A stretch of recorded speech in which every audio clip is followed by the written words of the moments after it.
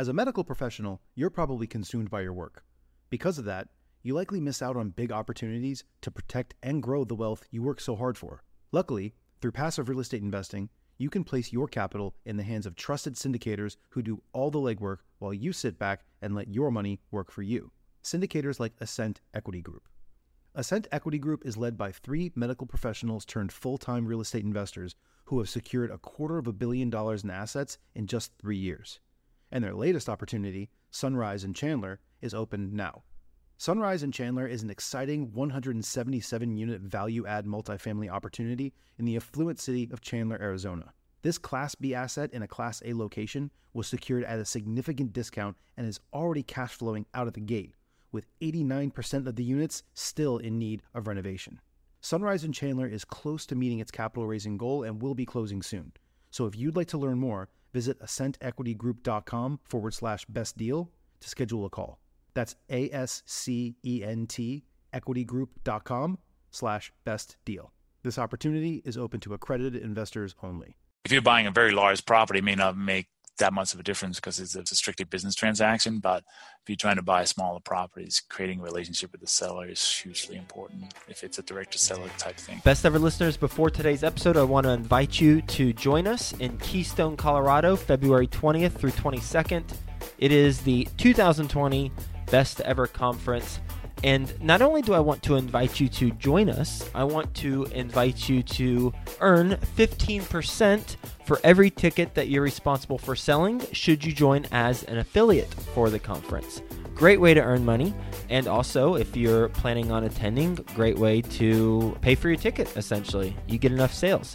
So you can go to bec20.com, and in the top left corner, it says earn 15% as an affiliate.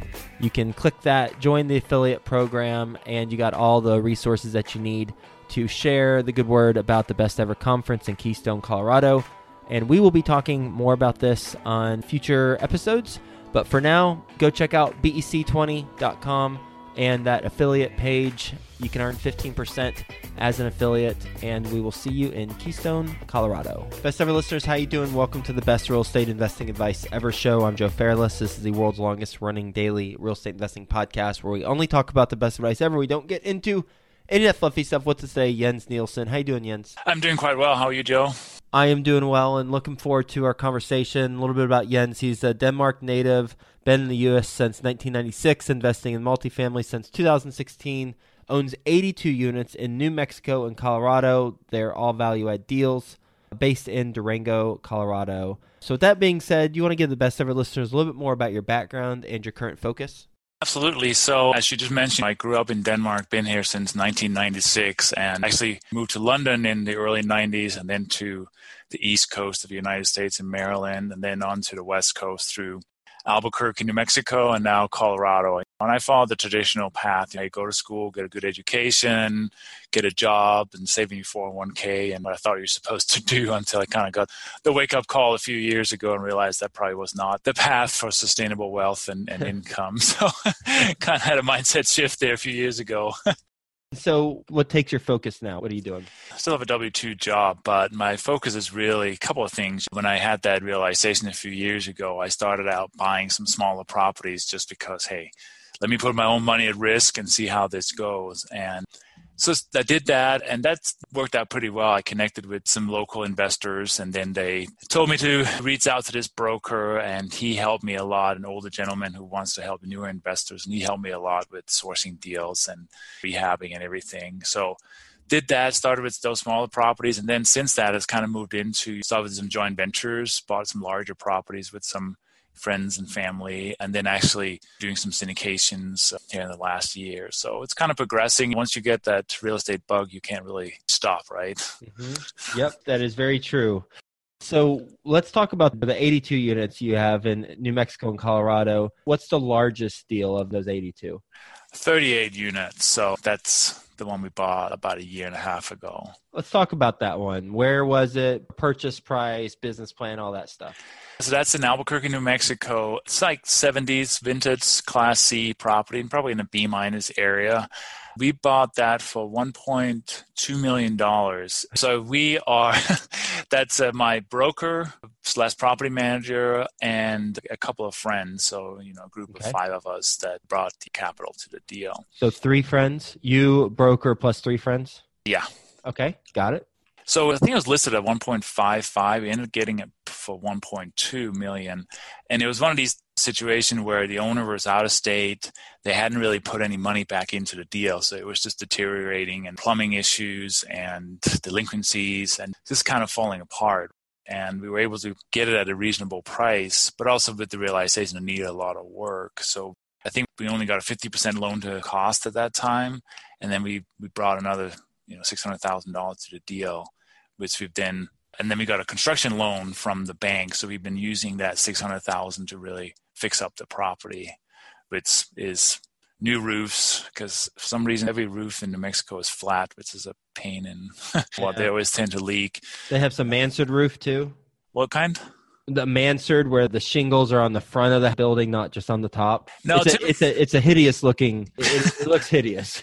Yeah, no, it's typically like parapets where you have build up stucco, and then you have the roof a foot below that with canales, as they call them, and the water runs off. But back in the day, they all tend to be like flat, meaning there's hardly any slope on this. So a lot of issues with standing water and so forth. We ended up putting a brand new membrane roof on there and replaced all the windows, did new stucco, it's like 2 stories with exterior decking, new decking, new parking lot.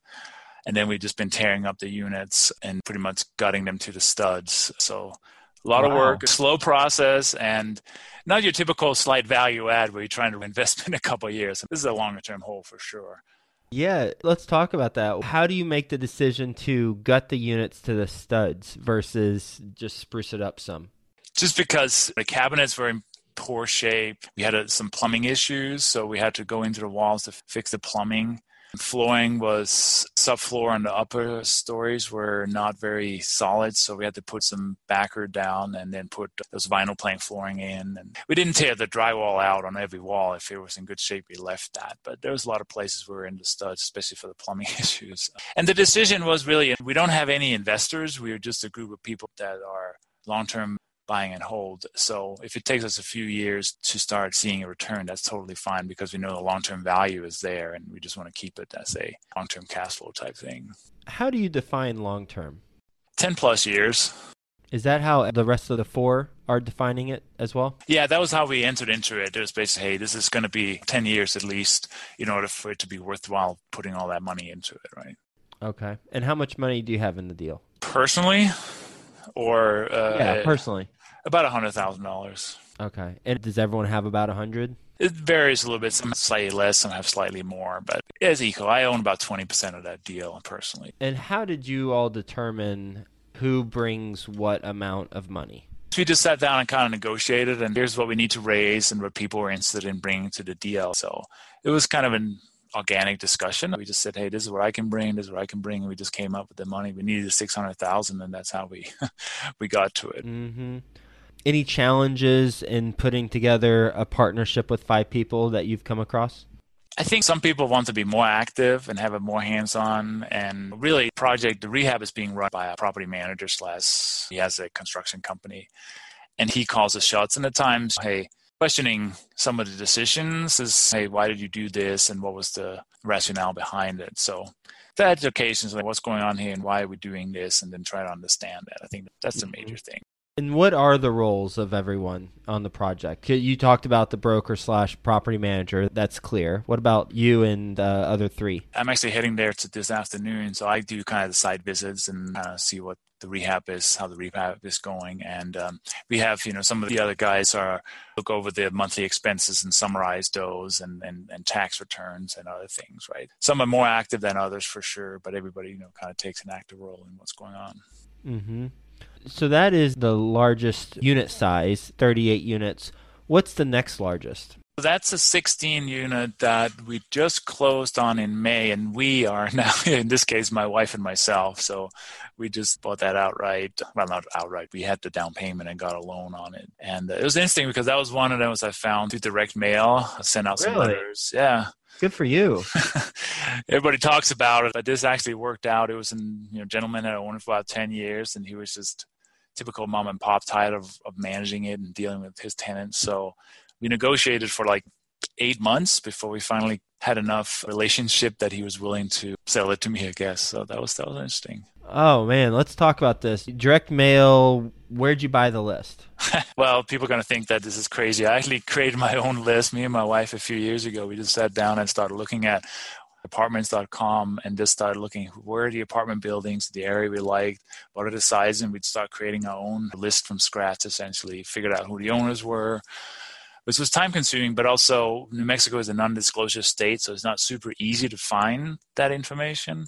So we just did it the hard way, created a list and started writing mail merge letters and hand wrote the envelopes, and that was the process. So how did you find the information if it's a non-disclosure state? Well, we could see on some of these rental sites, we could see what the unit size were, and then we could go to the assessor's office to figure out who the owner was, and then if it was an LLC, we could go to the state's business registration and figure that out and try to Google a bunch of stuff. We didn't have any information about when it was last sold or what it was sold for, so I'm sure we sent letters to people who had just sold it or had only for a short period of time. But it wasn't a lot of letters, probably 200 or 300 at a few different intervals. What was your interval? Every 2 to 3 months, we would target them. Okay. Every 2 to 3 months. How many intervals did you do before you got your first deal? This gentleman, he said, I've had your letter for a while and I wasn't ready to sell, but now I'm ready. So I don't know if we only sent 1 or 2 to him, but he didn't get a whole bunch. He was just somehow liked our message or something. And that's great. Yeah, absolutely. So how many intervals have you done to date? I stopped again when I got more involved in syndication because I realized a 16 unit is great if you're 1 or 2 people buying it, but you can't syndicate it. And I kind of didn't have a whole lot of capital left, so I stopped doing it. But I may start it up again if I want to buy some smaller properties again, which is not really on my radar at this point. So about how many intervals have you done then? Probably 3 or 4. It's about a year where we were sending them out every 2 or 3 months. It wasn't a ton. I have a few other people that reached out to me that I still have kind of in my back pocket that maybe at some point I can reach back out to them and see if they're willing to sell. What's the letter say, or what did it say? It said something like, Dear Mr. John, we saw your property at 123 Main Street. We're real estate investors in your state, and we're looking to buy your property if you're interested in selling. And then a picture of me and my wife and an email and a phone number. So just very simple. Clearly something that was handmade, if you will. Yeah. So it didn't look like the postcards you may get dozens and dozens of, right? So, do you have any children? No children. Okay. And what type of attire were you and your wife wearing in the picture? I think it was just like a picture of us on vacation somewhere, just very, very casual. Okay. And did you address the person by name? Yeah, Dear John, and then the address of the property. Right. Okay. 8 months of negotiation. How did the first call go? He called me and said, hey, I've had your letter for a while. Wasn't ready to sell, but now I'm looking to sell. And I think I made some mistakes there. I'm kind of an analytical guy, so I kind of like wanted to go straight to, hey, what do you want for your property? And let's see if we can make a deal.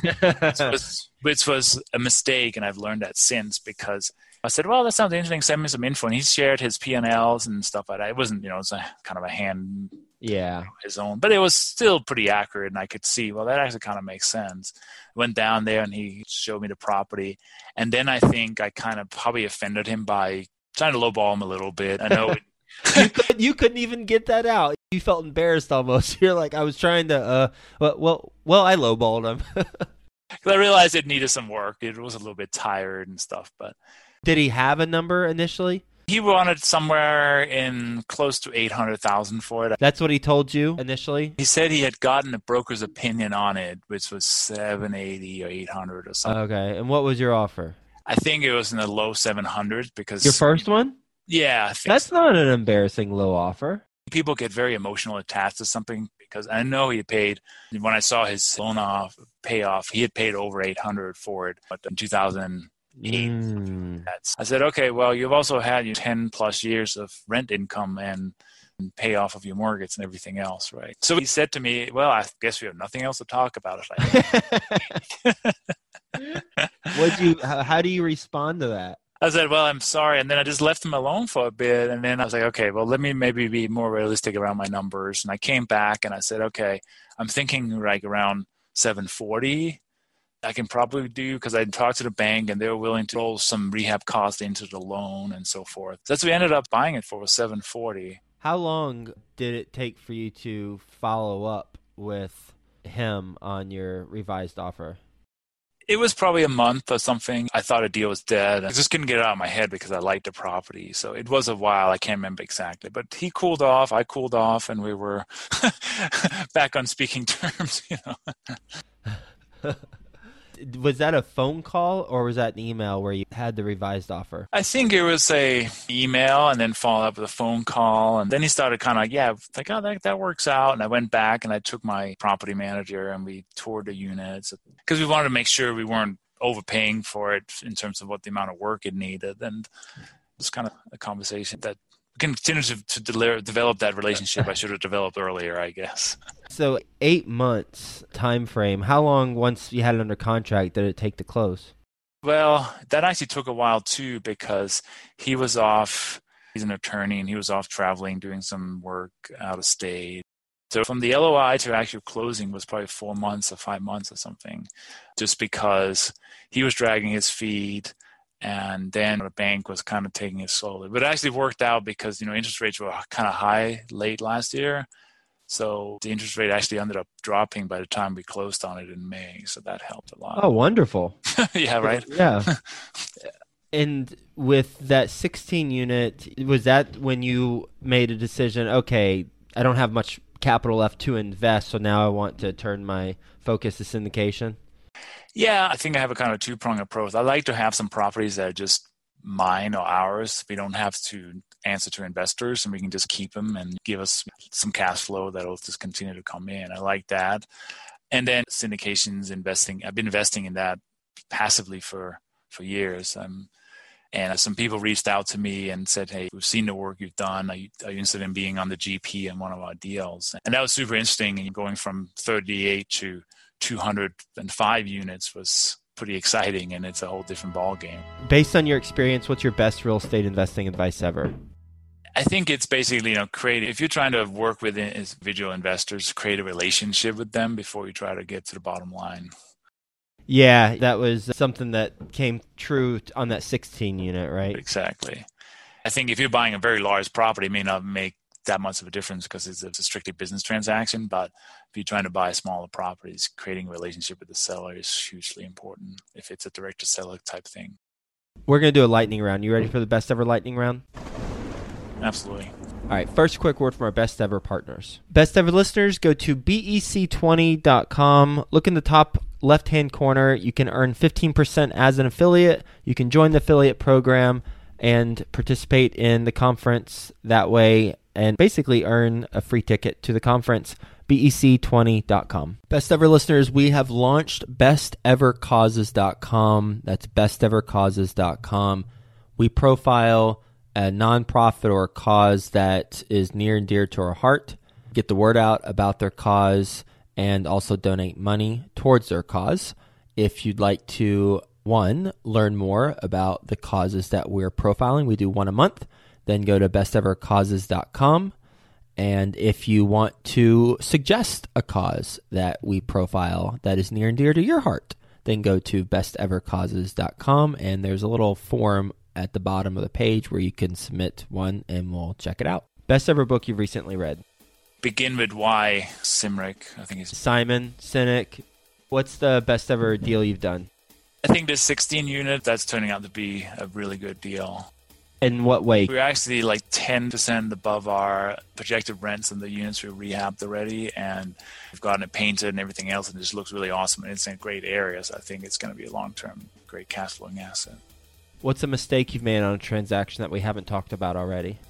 I think initially I was buying properties in areas that weren't that great because, they're cheap, so what can possibly go wrong? Well, in reality, just because it's inexpensive and it looks good on paper, it doesn't necessarily mean it's going to make money in the long term. Right? Best ever way you like to give back to the community?